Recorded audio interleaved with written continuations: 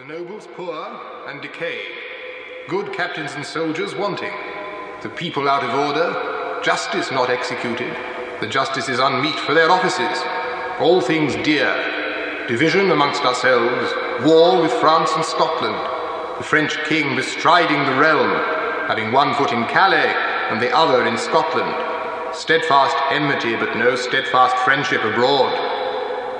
On Sunday, November the 20th, church bells were clanging an accompaniment to solemn Te Deums of thanksgiving throughout the country as Elizabeth took her place at the head of her new Privy Council. Earlier that day, she had performed what was to prove one of the most inspired acts of her reign when she made Sir William Cecil, later Lord Burleigh, her Secretary of State. He was then a man of 38, and already with great experience of English and foreign affairs, and one who had been her supporter and adviser for some years. That Sunday morning began a partnership between the Queen and her chief minister that was to exist until his death 38 years later.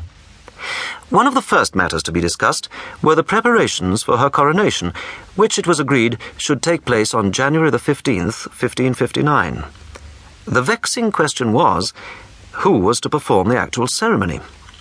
Pole, the Archbishop of Canterbury, had died a few days earlier, and Heath, the Archbishop of York, refused to take part. It was finally agreed that Owen Oglethorpe, Bishop of Carlisle, would perform the ceremony, and that he would be supported by other bishops brought back from the obscurity of Queen Mary's reign. The Saturday before the coronation was set as the day of the strange ritual known as the Recognition Procession through the centre of London. This enabled the capital's citizens to see her with their own eyes as she progressed in a velvet-draped ceremonial chariot from the Tower to Westminster, 3 crowded, boisterous miles.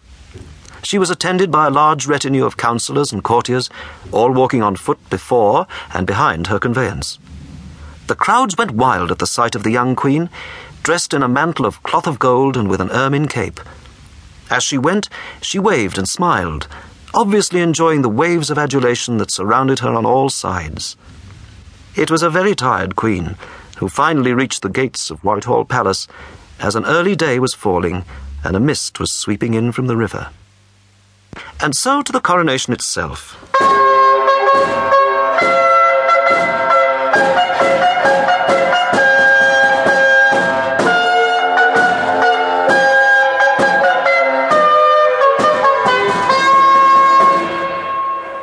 It was a magnificent affair, as every ambassador present reported back to his master.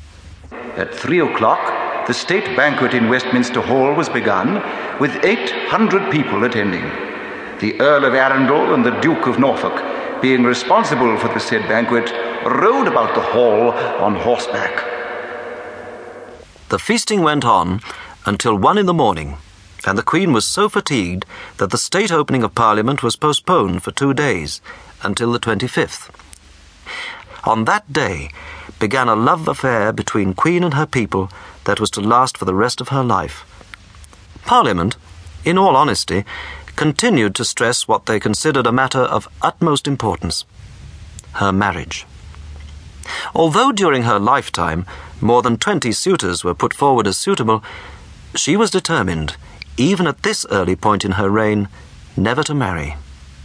To the Speaker, knights and burgesses of the lower house who so urged her, she replied, "And albeit it doth please Almighty God to continue me still in the mind to live out of the state of marriage. It is not to be feared, but he will so work in my heart and in your wisdoms, that as good a provision may be made, in convenient time, whereby the realm shall not remain destitute of an heir that may be a fit governor, and peradventure more beneficial to the realm than such offspring as may come of me. For though I be never so careful for your well-doings, yet may mine issue grow out of kind, and become ungracious." She then drew her coronation ring from her finger and held it aloft to show it to the Commons. "When I received this ring, I solemnly bound myself in marriage to the realm, and it will be quite sufficient for the memorial of my name and for my glory, if, when I die, an inscription be engraved on a marble tomb saying, 'Here lieth Elizabeth, which reigned